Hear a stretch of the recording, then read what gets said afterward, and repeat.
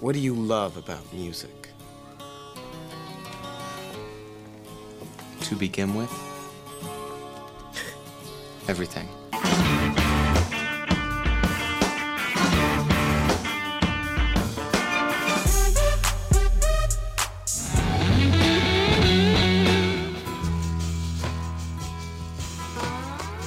Putting on a great show is the most important thing you can do. One great rock show can change the world.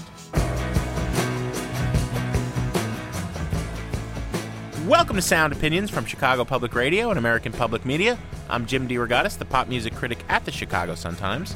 And I'm Greg Kot. I write about rock and roll for the Chicago Tribune. Today on the world's only rock and roll talk show. The biggest reunion tour of the summer has come through town, and Jim and I are going to weigh in on the reunited Police. Plus, we'll have a conversation with the anthemic rock band of the moment, Arcade Fire. You're listening to Sound Opinions, and now it's time to welcome our newest affiliate. Hi, my name is... My name is... My name is... It's named Sadie. Hi, my name is... My name is... My name is... It's named Sadie. Greg, you can call him Slim Shady. You can call him Eminem. I think when he was born in St. Joseph, Missouri, the name on the birth certificate was Marshall Mathers. St. Joseph's is right next door to Maryville, Missouri, and KXCV has just added us. Welcome aboard, Missouri. My name is... My name is... My name is... And now time for some music news. It's time to get away. It's time to get away from you. That's LCD Sound System, Sound of Silver. That disc can now be found at the iTunes Music Store for a cut-rate discount price of $6.99. The iTunes Store has announced a huge number of cut-rate album downloads are now being made available, $6.99 and $5.99. This in response to an announcement the previous week by the largest music company in the world, Universal Records, that they were going to a month-to-month licensing agreement with iTunes. In other words, they were no longer going to a long-term agreement with iTunes to make their music available on the iTunes Store. Turns out that was a poker move, right? They were basically forcing their hand. And one of the reasons that Universal was indicating they went to a month-to-month licensing deal instead of a longer-term deal with iTunes is that they were displeased with the fact that iTunes was not offering more music at discount rates. One way to read this, Jim, is it's a war of wills between the head of Universal, Edgar Bronfman Jr., and Steve Jobs, the head of Apple. Jobs, for many months, has positioned himself as the key decision maker in the music industry. But now Universal is saying, wait a minute, man, you don't make all the decisions here. We have some say in this, and you're not following our lead. You need to lower prices on CDs if you want us to stay in bed with you. And Jobs blinked. He basically said, fine, you're right. It's revealing, as big and as powerful as Apple is and iTunes is. If Universal pulled off of iTunes, 1 out of every 3 albums that people were looking for wouldn't be there anymore. Right. We've been advocating forever that the price of albums has got to come down if you want to save the music industry, the current model as it exists, and bring it online. Make it cheap and easy for somebody to download an album legally and not be ripping off the artist by not giving them any royalties. Man, that $6 for an album that great is a great deal. Am I just imagining you? Do you really have a thing for me? I think I see you when I see you smile, and it smiles for me. I gotta tell you, hey, you, I wanna be your boyfriend. I'm trying to say I wanna be your number one. Hey, you, I wanna be your boyfriend. Gonna make you love me before I'm done. Greg, that is a delightful burst of power pop from 1979 by a band called the Rubinoos. They were one of those wonderful West Coast power pop new wave bands, the era of skinny ties, lots of exuberance, lots of catchy hooks. Best known probably for the big hit they had with a cover of Tommy James's song, I Think We're Alone Now, which they credited to Tommy James and the Shondells. The reason we're playing that song, I Want to Be Your Boyfriend, is because a huge blow-up last week, threats of lawsuits, all sorts of debate on the internet. Avril Lavigne has a song on her new album, which we reviewed a couple of weeks ago. Shockingly, neither of us noticed this similarity, although it's right there. She sings, I Want to Be Your Girlfriend. The Rubinoos, completely different song. I Want to Be Your Boyfriend, or is it? Listen to this A.B., the heart of the lawsuit that the Rubinoos have just filed against Avril Lavigne. I gotta tell ya, hey, you,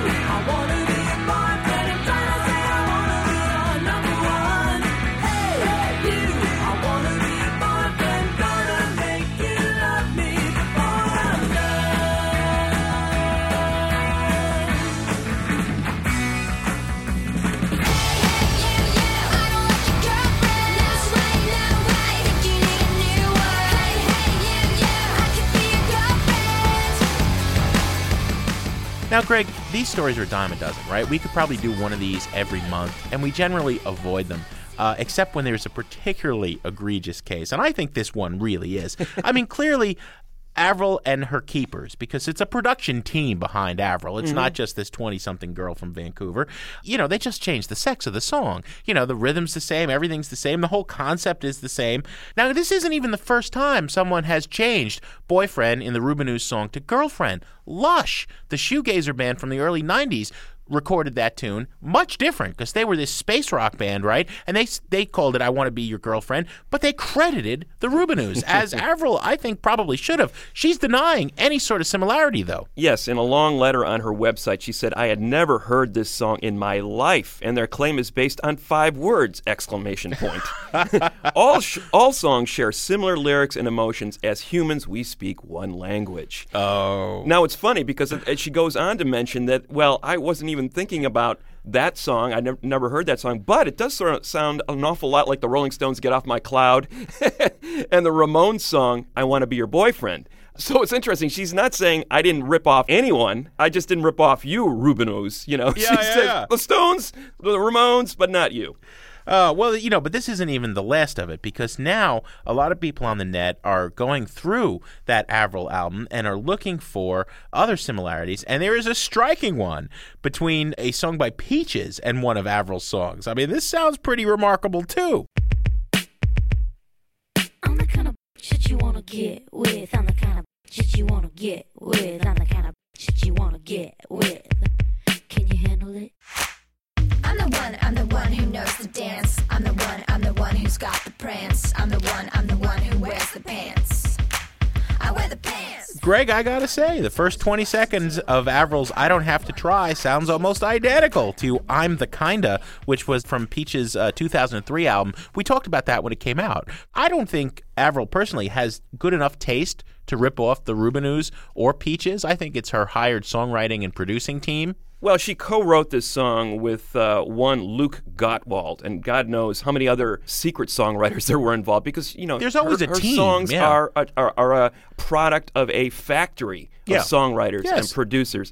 However, it's interesting, when we reviewed this record, Jim, we didn't note the similarity to the Rubinoos song, but we did talk about Tony Basil's Hey Mickey as being an obvious template for this particular song. Where is Tony Basil? Yeah, She should be chiming in with a lawsuit, too. This could be a freaking class action suit. 700 artists sue Avril for ripping them off. But the larger point here, Jim, I think, is that very few songs can really claim to be totally original works. No, I mean, of course. I attended a songwriting class that Steve Earle gave here in Chicago one winter, and in the course of that class, it became very clear that even one of the most highly regarded songwriters in North America, like Steve Earle, said, you know, I ripped off everybody I could. Yeah. Woody Guthrie ripped off everybody he could. Of course. You would not have a blues canon if those guys weren't ripping off each other, if Lead Belly wasn't ripping off Son House, or if Muddy Waters wasn't riffing on Robert Johnson. These are the kind of things that have gone on for centuries in music writing. No, there's nothing new. So, do the Rubinoos have a stance here? Well, yeah, the songs are really similar, but the Rubinoos themselves make fun of this on their own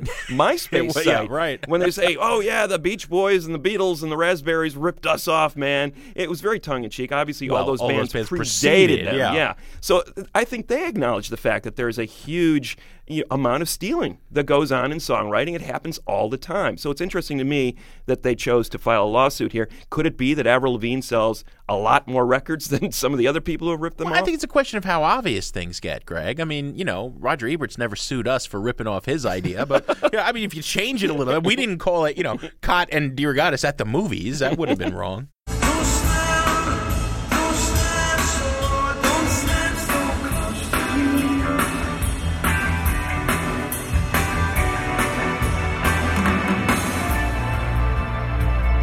That's the Police from their current tour of North America, on which they stand to make $100 million.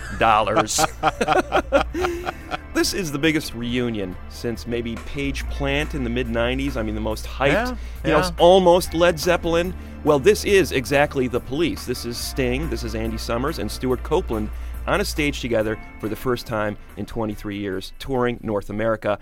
Tickets are going gangbusters. Sellout shows all over the country. They just played Chicago, Wrigley Field. Only the second and third major concerts in Wrigley Field history. Sold out, 40,000 tickets each night. This is the way it's been going around the country. But did they? Because there was an interesting side story, and this has been happening at every major city they've played, where a lot of people said, this is going to be the tour of the summer. Right. I'm going to buy some tickets and speculate. I've talked to a lot of people who bought 4 tickets, 2 for themselves and 2 to make some money, to pay for their tickets and then some. They were listing on some of the online websites for as much as $2,000 or $3,000. But at the shows in every city, this happened in Minneapolis, this happened in Chicago, there have been people trying to sell for $100, $150, $200 under face value. Yeah. I bought the tickets for $275. Here, please take them for $50. So I think a lot of people thought they were going to be able to speculate, make a lot of money, and they got posed. I think people realize, I don't want to pay $3,000 to see these guys. It's a lot to ask to pay $275. It is. Mr. Cott, would you have paid $275 for the show that you and I sat through? I wouldn't have paid 27 cents, Jim. I felt remarkably let down by this band. We just heard that flaccid version of Don't Stand So Close to Me at the top of the segment, where the band is sort of in that pseudo-jazz mode. Let me make this clear. This is a great band. There's no doubt about it. They wrote some indelible hits. They were one of the great studio craftsman bands of their time. They get into trouble, though, when they think, hey, we're a jazz band. Well, listen, though, they were never a great band live. I saw them at Shea Stadium, $25. Yep. Shea Stadium, you know who opened? REM. How much better a deal is that than $275? Talk about nepotism. Sting's son's band, Joe Sumner, is the bass player and singer of a power trio. Ooh, wow, where did he get that idea? And they're opening every show, and it's $275. Greg, they weren't that great at Shea Stadium back in the day. They weren't that great when I saw them at Madison Square Garden or New York's Bottom Line, which was a small club of 500. They were never particularly good live. I think this show had its best moments when they stuck closely to the original arrangements, because the songs were meticulously well arranged and they had some energy. Songs like So Lonely, Next to You, those songs sounded great when they just plowed through those songs. They're still a great band, capable of being a great band. It's when these pretensions of jazz improv, the seeds of the Dave Matthews Band have been laid. I saw why the Dave Matthews Band is the Dave Matthews Band, because I saw the Police show and I go, these guys must have seen the Police in their noodly, new wavy stage in the early 80s and go, yeah, that's cool, man. Then there's a lot of people who think they're seeing great improvisational music. I'm saying, go see Sonny Rollins play if you want improv. Well, these guys are not doing it. You were harsher on them than I was. I think Andy stretched out on some cool prog rock solos. And even when Stuart Copeland was just doing his banging on the ethnic instruments thing, I'm a sucker for it. I mean, the man had a 40-inch gong. Yeah. Nobody with a 40-inch gong is bad entirely. But I'll tell you what was bad. The Police capped off the show. The televised broadcast kept identifying as New York. Hey, people, Giant Stadium is in New Jersey, okay? This was the last... The swamplands of New Jersey. The swamplands. Well, ironically, the Meadowlands were a wetlands preserve until they tore them up to put up this stadium there, right? The Giant Stadium show concluded 7 concerts on 7 continents with some 2 billion viewers. The would-be mass hype that was Live Earth. Boy, they sucked that night. John Mayer playing with the Police and Kanye West coming out. This is Kanye West's jump the shark moment. I'm sorry. You and I both think he's a brilliant producer. He's a talented artist in his own right. But boy, this is a jump the shark moment. I'm telling you everything that I know. Al Gore got robbed because he got my vote. And I'm going to tell you this because I should stand to the only police good in the hood. Greg, I tell you, I sat through 22 hours of coverage on cable, and then I sat through the NBC TV 3-hour special. Why? I don't know. I mean, look, global warming is the most pressing and urgent crisis facing the world today. There's no two ways about it. And if Al Gore wants to be the new Bono, okay, more power to you, Al. You want to save the world through music. I do believe that popular music has the power to not save the world, but inspire people to act. Baby boomers are fond of saying that rock in the 60s helped stop the war in Vietnam. I can play Jimi Hendrix's Star Spangled Banner for my 10-year-old daughter, and she may not know anything about Vietnam, but she can hear the anger and the passion in that song, and I believe that she knows it's an anti-war song. There weren't enough moments like that at Live Earth, and it really made me sad. I think it made a lot of viewers disinterested. Only 2.7 million people bothered to tune in. I mean, it was beaten by a rerun of Monsters, Inc. They had 9 million streams on the internet during the day. By the way, Live 8 beat them to it in 2005. Live 8, which I think succeeded because it was a more focused event. 8 economic ministers meeting to decide the fate of the third world debt. And that concert sort of raised awareness for that event. So I agree with you, Jim. Yes, music can focus the population's attention on political events, but I don't think people realize, what am I supposed to get out of this show? Al Gore comes up there and says, put all of this energy in your heart and help us solve the climate crisis. No. It was a vague message. No, I disagree with you, Mr. Cott. I think that the between-act short films and some of the speeches, including by Gore, were very inspired, and they were offering very pointed comments like, you can use these carbon fluorescent-friendly light bulbs, and if you just turn off X lights in your house instead of leaving them on, you save this much. There was a lot of great information. Where it wasn't coming from was from the artists. I can count on one hand a couple of the moments. Alicia Keys and Keith Urban got together and they played the Rolling Stones' Gimme Shelter. And you think of that as a song about the 68 riots, but then you hear the lyrics, fire is sweeping down our very streets today. And could be about the fate we're going to suffer. Corinne Bailey Rae, who I'm not a fan of, gets together with John Legend, and they did a really poignant version of Mercy, Mercy Me, The Ecology by Marvin Gaye. But then I start to run out. All Linkin Park did was sweat a lot. All the Red Hot Chili Peppers did was spew more CO2 into the air. All the Smashing Pumpkins did. I mean, here's Billy Corgan. He gave a rant in the midst of a set, played 2 old songs, 2 new songs. You know what he was ranting about? Listen. Our new album, Zeitgeist, comes out Tuesday. We know you're all going to buy it, not illegally download it like you did all our other albums. Just kidding. The guy's not upset about global warming. He's upset about selling enough copies of his new CD, which just came out last week. Is it any wonder people are tuning out? See, 22 hours of that stuff with those well-intentioned messages sort of squeezed between, that to me is why people didn't care. Well, Give that's me why 3 people hours. watched on the net. Give me 3 focused hours of maybe, 10 or 12 of the biggest acts in the world, and then splice together some of those really pointed messages. That would have worked. Well, they but did. Spreading this over an entire did weekend that. really didn't work. NBC did that. I want to go out on a high note, though, because I think the potential for something is there, and this problem's not going away, and I hope that there's another concert and a series of concerts more like this. It would be nice to see a movement that draws on music to motivate people to stop the wars we're involved in and to help global warming.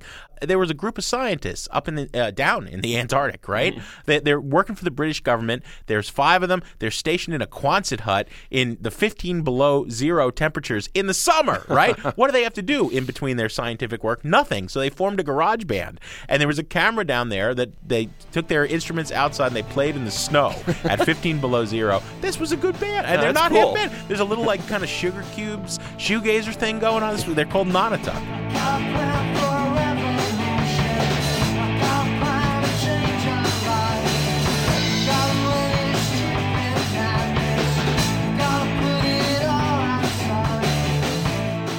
You're right, Jim. Nanatuck, that was cool or cold. I mean, very, very cold. I mean, the coolest.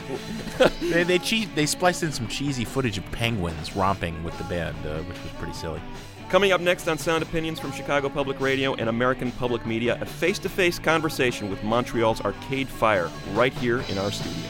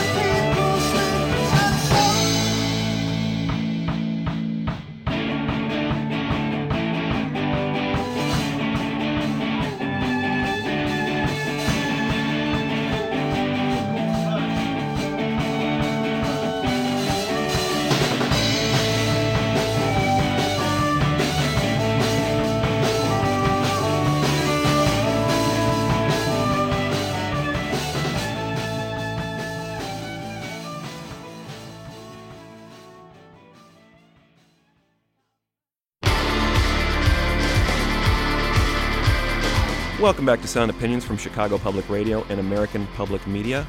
We're here with 2 of the members of the Arcade Fire, Regine Chassain and Will Butler. And welcome. Glad to have you here. Oh, glad to be here. Yep. This band, Arcade Fire from Montreal, What a whirlwind story this has been. You guys seem very stable and, calm, and it's been a whirlwind couple of years. Regine, we should start with you, though, because you and Win Butler, Will's brother, are really the founding members of this band. And this band has been through a number of incarnations. This is not the original incarnation of the band. It began with you and Win, and there was a different band. And the story goes that original band actually broke up on stage at one point, and you basically had to start over again. Somehow, but it was not like that. It was just different times. And I read, Regine, that you and Win met. You were performing at an art gallery. Is that right? Yep. And I was singing jazz, and I met Win. But then he left. But I thought he didn't like the songs because he didn't stay. But I guess he liked it. Yeah. Obviously, you're a married couple now, but there was a songwriting collaboration that went on there, too. Was it a case of completing each other's songs or bringing complete songs to the other person and having them edit them? How did the songwriting collaboration sort of evolve, Regine? First, it was very, very exciting, but very strange because, we were playing such different kinds of music when we met. He was writing songs, and I was making, medieval music and studying jazz, and so our styles were really clashing, but in an interesting way. And Win was coming more from a rock perspective, you're saying, or? Yeah, more from a songwriting perspective, Mm-hmm. Was he an interesting character, Regine, standing out in Montreal as this Texan up in Canada? Well, yeah, I grew up in Quebec, and really I didn't know much about Texas. So when I met this guy, I was like, where are you? Where'd you grow up? In Texas. Well, and he's also 6'5" and has a relatively large head as far as those things go. So you see this big-headed 6'5" guy, and you're like, oh, as only a brother can say. Yeah, he looked good in a Stetson. Yeah, and when I met him, he was wearing clogs, which made him even taller. Will, you and Win had an interesting upbringing. I've interviewed Win in the past, and we were talking about your grandfather. I love that story. I don't know if you've told it to death, but he was an innovator in the space-age bachelor pad, cool stereophonic. He wrote Ping Pong, for goodness sakes, which people have heard a million times. He was born Alvin McBurney and wanted to be an electrical engineer, but he ended up being Alvino Ray and being a musician. Mm-hmm. But he always wanted to.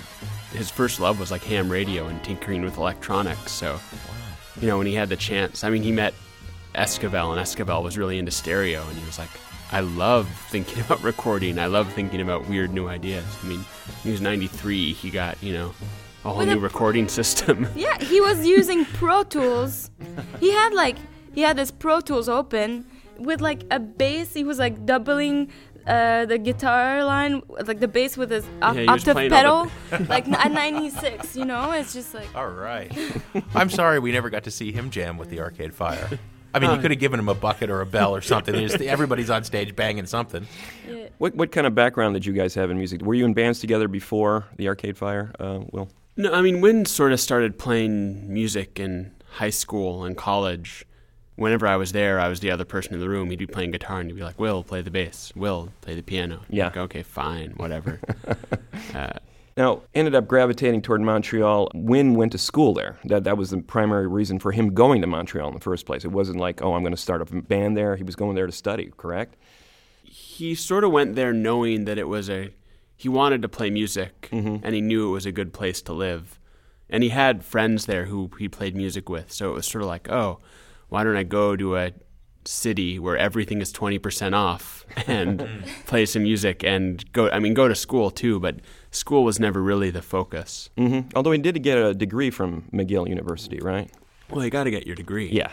Well, that's something to fall back on. The Butlers are a very educated family here. This is not these guys aren't pikers. They go to school while they play music. Will was touring with us while he was finishing his degree, and he was taking planes to meet us on tour in between assignments, and it was crazy. He was tough to get a hold of. I remember we wanted to do an interview with Will, and they said, well, his schedule, I mean, between school and touring, I mean, he's really hard to pin down, you know. I'm going, you know, wow, this guy's like, you know, he's got a better life than I do, that's for sure. Well, it's been a whirlwind. You know, you guys recorded an EP, and then you put out the Funeral album. You know, and everybody says, we expected Merge to sell 30,000. How incredible would that be? 30,000 records. Imagine that. And instead it becomes one of the indie success stories of recent years. And it's just been sort of insane. You guys find yourself at Coachella and playing with David Bowie and playing at Lollapalooza and these huge gigs. Within a year of releasing that record. Within a year. And right. It's the biggest selling record in the history of one of the most respected independent labels in the country. 350,000 copies, still selling.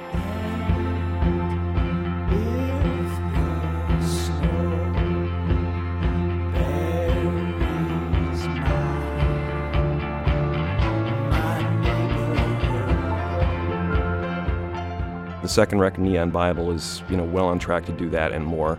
So as Jim says, being in the middle of that, going from unknown local Montreal band in the summer of 2004 to headlining Coachella and Lollapalooza in front of these massive audiences within a year later, how did you manage to keep perspective in the middle of all that?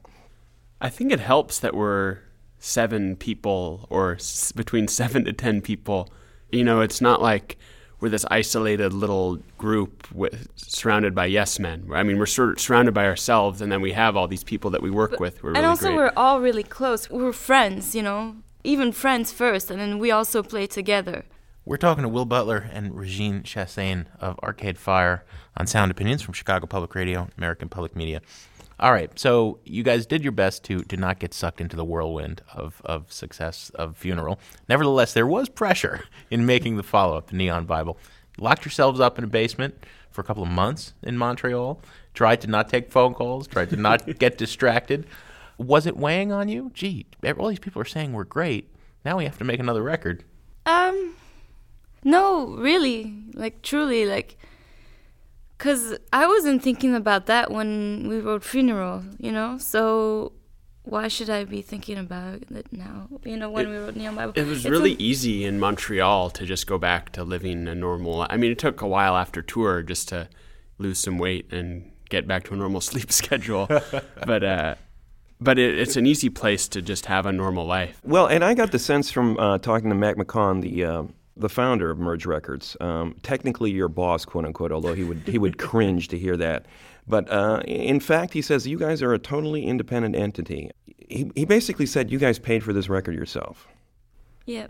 And that's pretty amazing. So do you keep your eye on the bottom line, like, oh my God, maybe we shouldn't go to Budapest and record with this choir, which in fact was what you did. I mean, luckily Funeral was successful enough. I mean, it didn't sell millions of copies, but we weren't really going off the deep end. We weren't sort of buying the fanciest, newest things in the world. Partly because it's not as much fun. And we invested a lot in the next album too. Like, yeah, I mean, we bought the studio, we refurbished it and stuff, which is all sort of for the future as well. Yeah. Mm-hmm. So you'll always have a place to go to make records. Yeah. And I gather that the songs start. Regine, you either bring in a piece or Wynn brings in a song, or do you play it on piano or acoustic guitar, or how do the tunes start? Oh, it can be anything, really. Could be a beat, could be a lyric, could be something you see on TV, could be a chord progression. It's interesting that you say a beat, because to me, one of the keys of the Arcade Fire is the rhythms. And you see that when it becomes celebratory on stage with everybody almost playing a percussion instrument. And I asked Jeremy about that, and he said that sometimes you would show him the beat at the very beginning. The whole thing will start with you just rudimentally... Well, I just love thinking about beats. Like, for me, it's like so important. And what often happens is that we'll be playing Wynn and I'll just end up playing drums, because I know how to play piano pretty good, but I've played it my whole life, and I'm almost like, oh, piano, whatever. So, like, I always like to be challenged, so I'll just play drums, but I'm always trying to find the perfect beat that will, if we come up with lyrics, the beat that where the hits will fall in between the words and find like the right places for fills, and I like doing that. Well, like Wake Up off the last album. The first half is the We Will Rock You beat, and the second half is the, is the Lust for Life / Can't Hurry Love beat.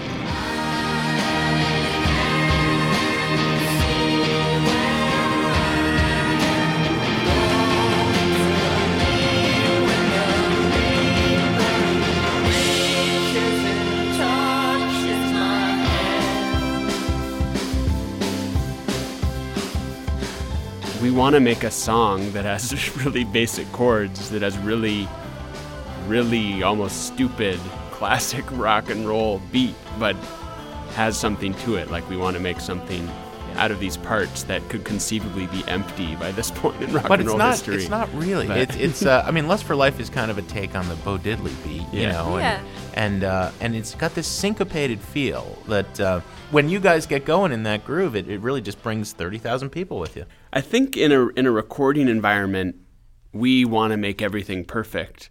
But then in a live environment, if there's space to fill and you can fill it in an exciting way, then fill it.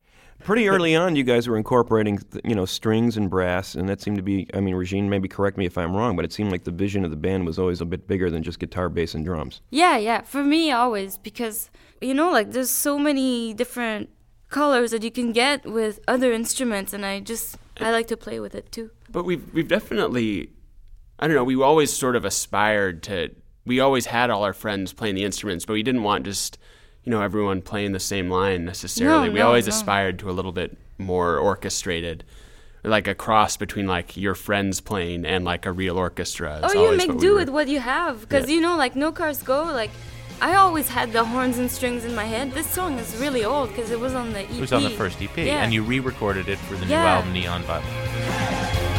No cars go. Well, we know.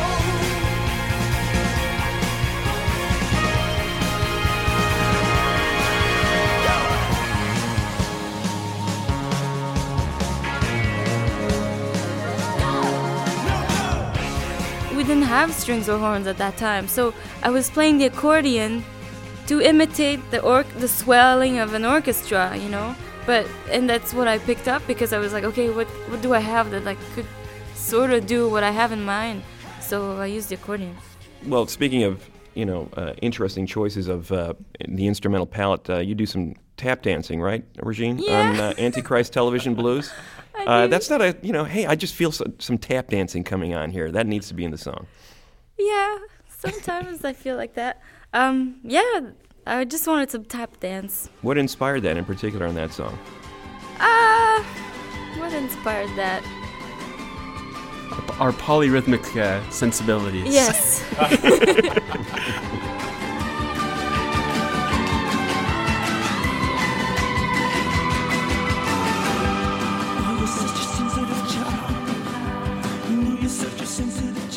Antichrist Television Blues, I guess, is basically a song about this Svengali father figure manipulating his young daughter into a career of stardom. And that was like the little tap dancing girl, like being forced to do a show.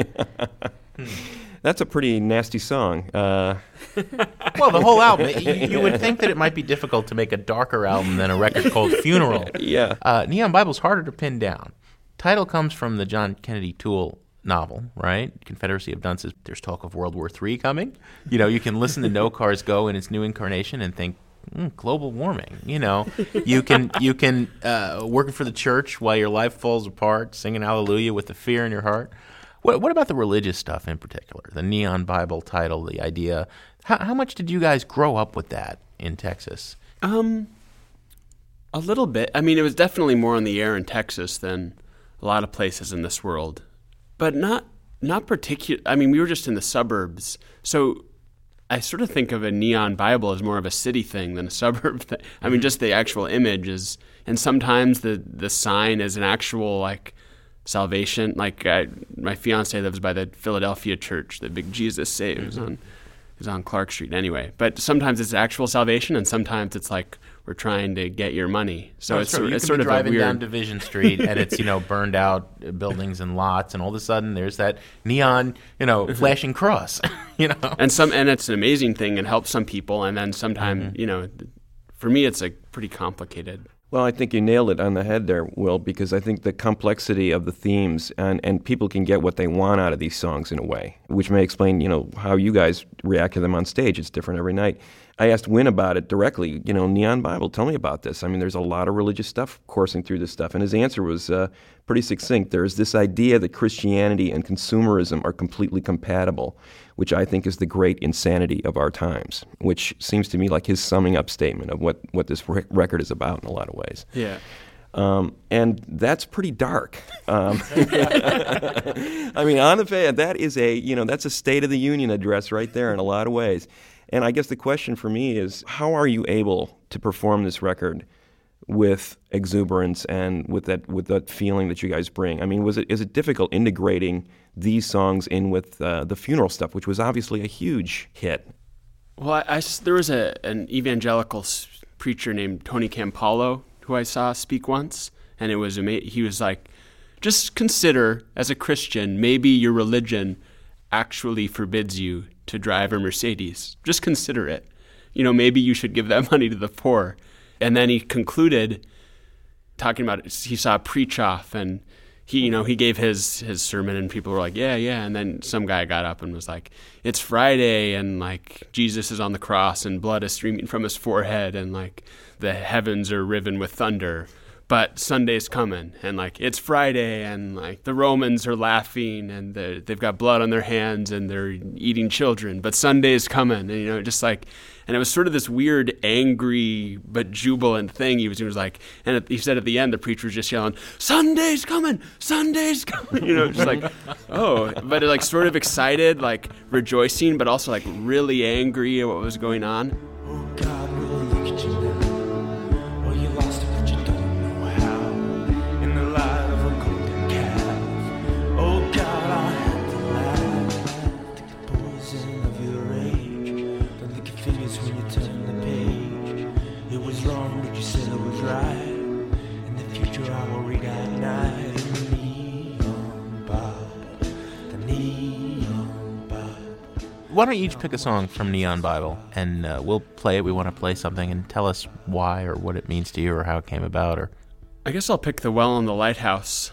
And The Well in the Lighthouse was a pretty ideal recording situation. We sat down with the song, we played it about 120 times over the course of a week, and then we were like, oh, we're really good at playing this song, just sitting in a room, like, hitting, like, bang, bang, bang, bang, bang, bang, bang, bang, bang, just everyone not playing their instruments particularly well, but playing them very hard. And then when we were mixing, we ended up listening to a lot of the tracks on solo and just sort of giggling the whole time because there's so many errors in there and so many slip notes and so many, but the like, spirit just, like, was there. Total flubs. But it's at the core, that song especially is just us hammering it away in a room, and then like 6 violins and then a couple other things. But anyway.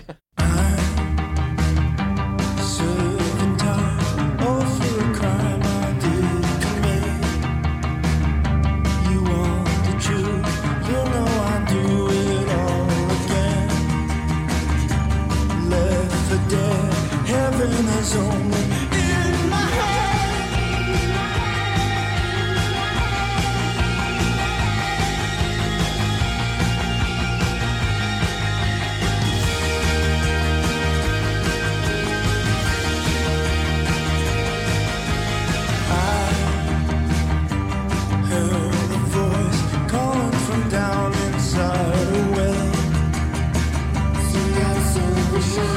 She said to come claim what was mine. So down I fell, down into the water black. My prison cell, only the moon was shining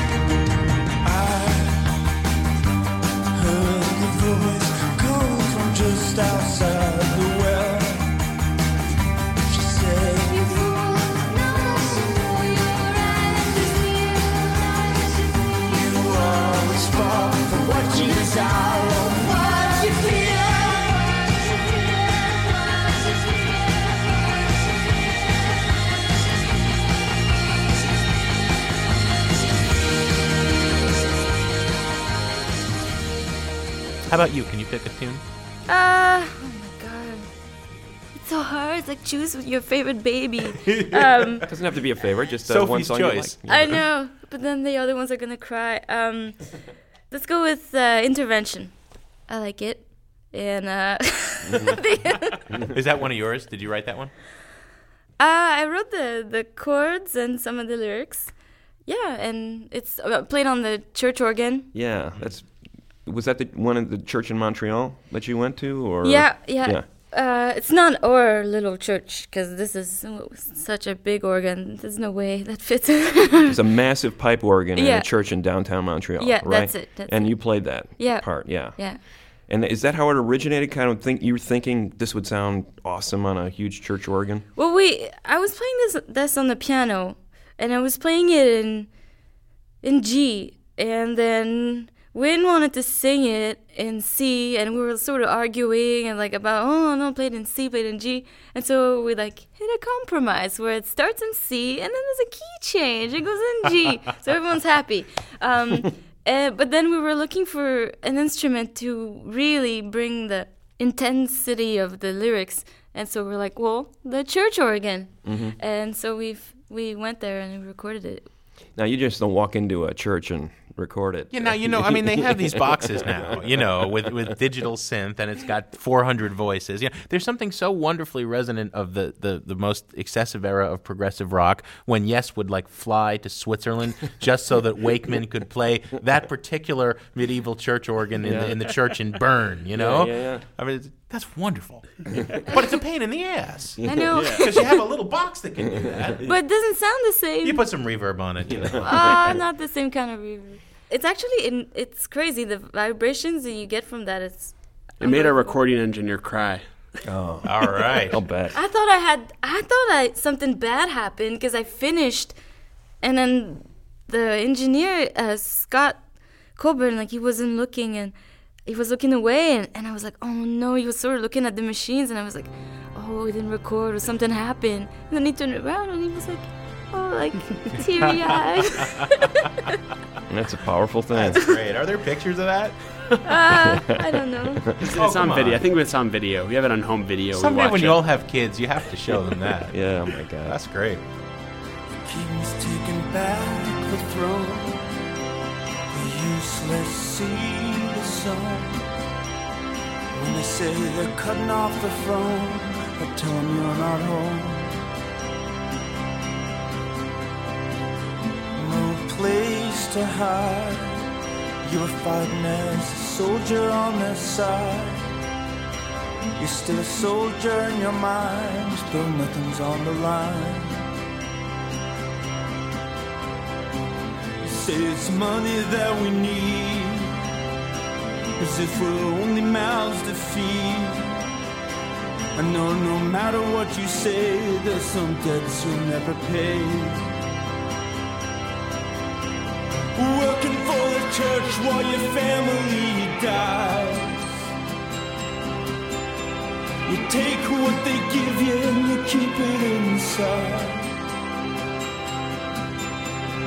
Every spark of friendship and love will die without a home. Hear the soldier groan, go at it alone.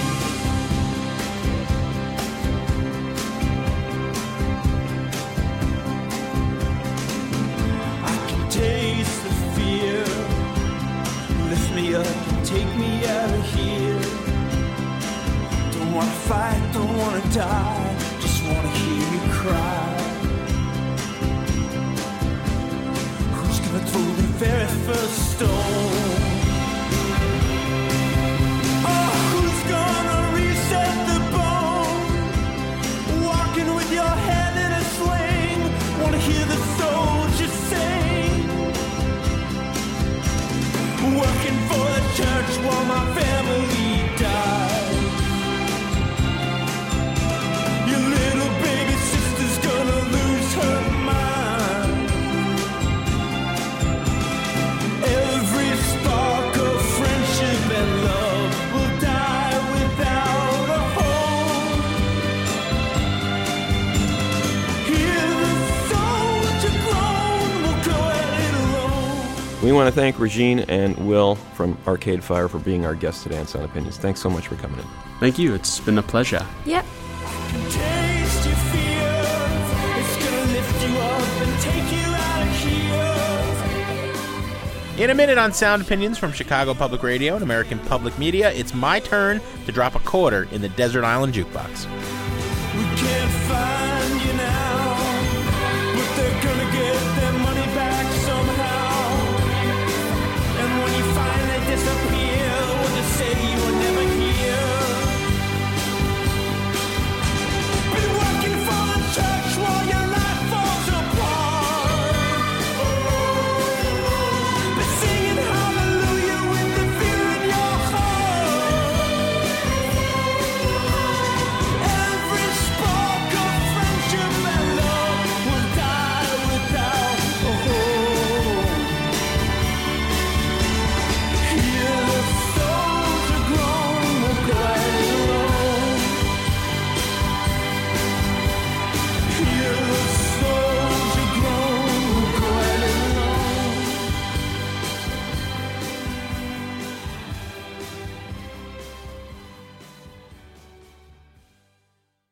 You're listening to Sound Opinions from Chicago Public Radio and American Public Media. I tell you, little buddy, this whole island is bewitched.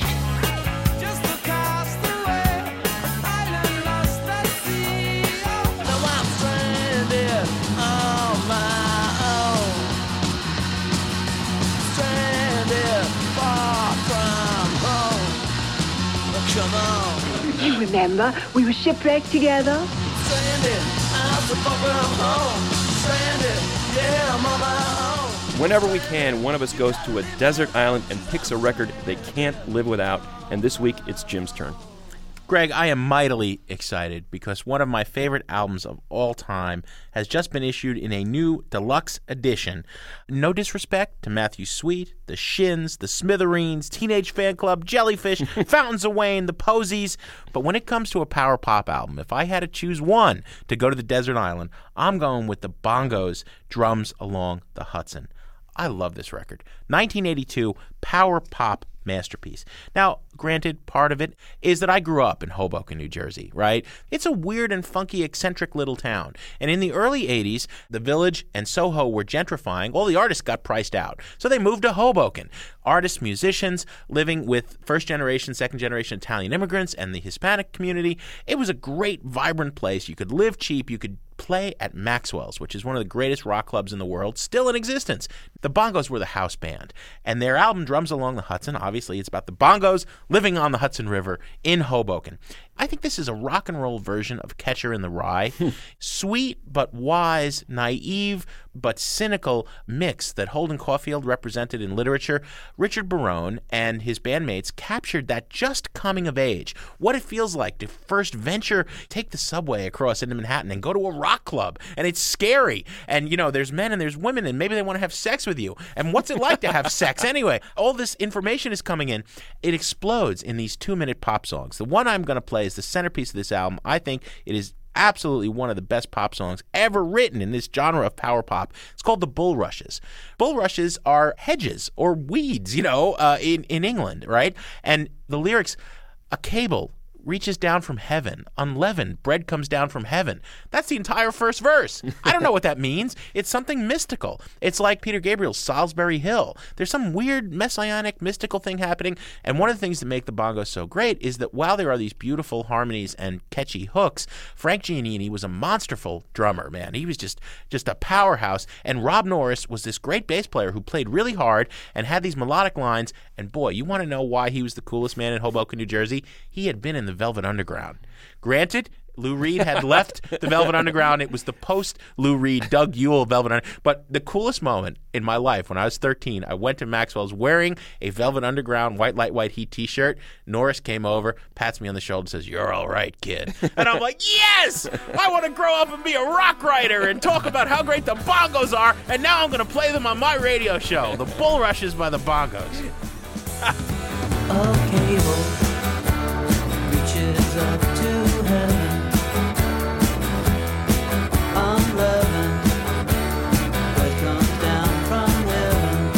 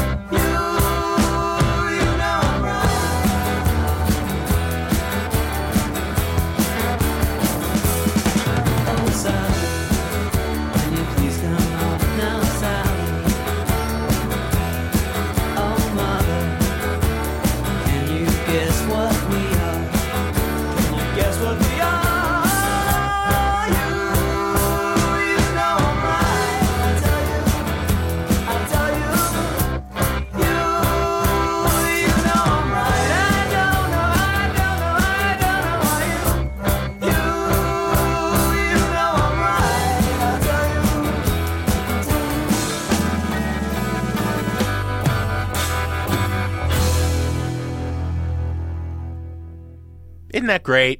The Bull Rushes by the Bongos, Drums Along the Hudson out in a new edition, and Moby recorded a new version of that song with the three guys. They're back together. I hope they go on tour and come on Sound Opinions. That would be cool. What do we got next week, Greg?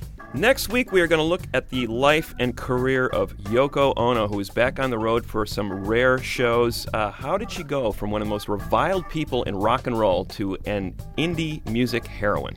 This week's chat with Arcade Fire was recorded by Mary Gaffney and Sarah Toulouse, and as always, our intrepid and hardworking team is Todd Bachman, Matt Spiegel, Jason Saldana, and Robin Lynn, our producers, and Chuck the intern, Chuck Lee, on interning duties. We want to say a special thanks to Colleen Ross, who's been our marketing guru and helping us with publicity. She's leaving the station. We're going to miss her. And, of course, our fearless leader, executive producer, guiding light, is Mr. Tori Malatia, who, I heard, wrote the album title for Avril Lavigne, and he hasn't gotten any credit either. In case you've missed any of our recent shows, here's a record we reviewed on Sound Opinions. And when you sing about love, what are you thinking of?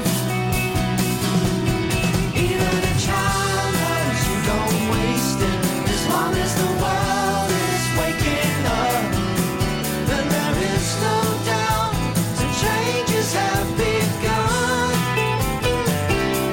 And even a child knows you don't fake it. That is a song called Even a Child, probably the most upbeat tune on Time on Earth, the first new album from Crowded House in 14 years. Call me a heathen. I'm just not perhaps mature enough to appreciate the charm of Neil Finn's songwriting. I didn't like Split Ends. I didn't like Crowded House. I didn't like Neil Finn's solo. It's a trash it record as far as I'm concerned. Yeah, it's really dull. And as I said, after that first couple of hit songs for Crowded House, it was kind of downhill for the band. I don't hear the groundswell of like, come on, we need another Crowded House record. They're just filling up the air with another kind of really mediocre adult pop record, and Lord knows we don't need more of those.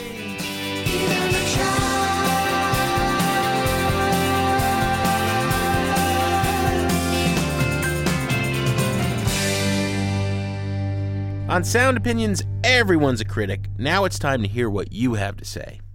New messages. All right, come on, guys. Trash, the new Crowded House album. My name is Tony. I live in Los Angeles. I listen to your podcast on demand. You know, you guys need to stop sucking up to the prog rock of your youth and, you know, acknowledge some really good adult pop. What's wrong with that? There are great hooks, there are great melodies, and there are some really, really touching lyrics on that album. And to just trash something because you lumped it in with a specific genre seems a bit beyond you guys. I'm really surprised that you were quick to trash it, and it makes me rethink listening to your program.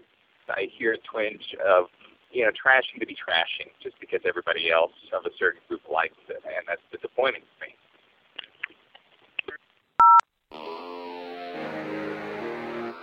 Hey guys, love the podcast. My name is Brian Dillard. I'm calling from Chicago.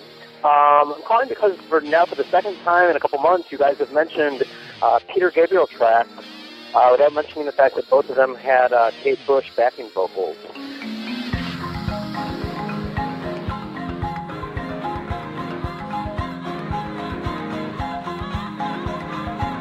Gotta get some food. I'm so hungry all the time. I don't know how to stop.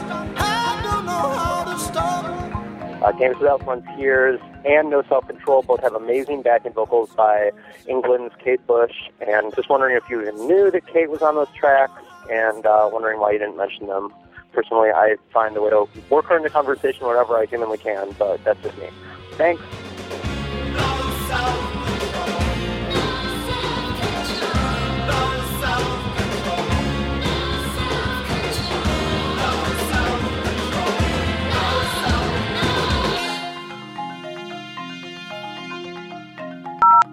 Hey, Jim and Greg. My name is Pat, and I live in Olympia, Washington, and I've been on a Sound Opinions bender the past week because I just found your podcast, and so I've been listening to every single one of them. And, you know, I'm a middle-aged guy, and I got a couple of young kids, and and most of my conversations are about, you know, fairies and cartoon characters and diapers and candy, and those are my adult conversations, and listening to your show really makes me feel like I've sat around with some friends and had a beer and talked passionately about something that I really, really love. And used to be pretty involved with my local indie rock scene, and so it's been a real treat to feel like I'm not completely out of touch, and to feel like I'm never going to be in touch again. So I just wanted to tell you that your show has done wonders in my life, and I wanted to thank you. Okay, thanks again. Bye. No more messages. To give us your opinion on Sound Opinions, call our hotline, 1-888-859-1800. We'll be back next week with Sound Opinions from Chicago Public Radio and American Public Media.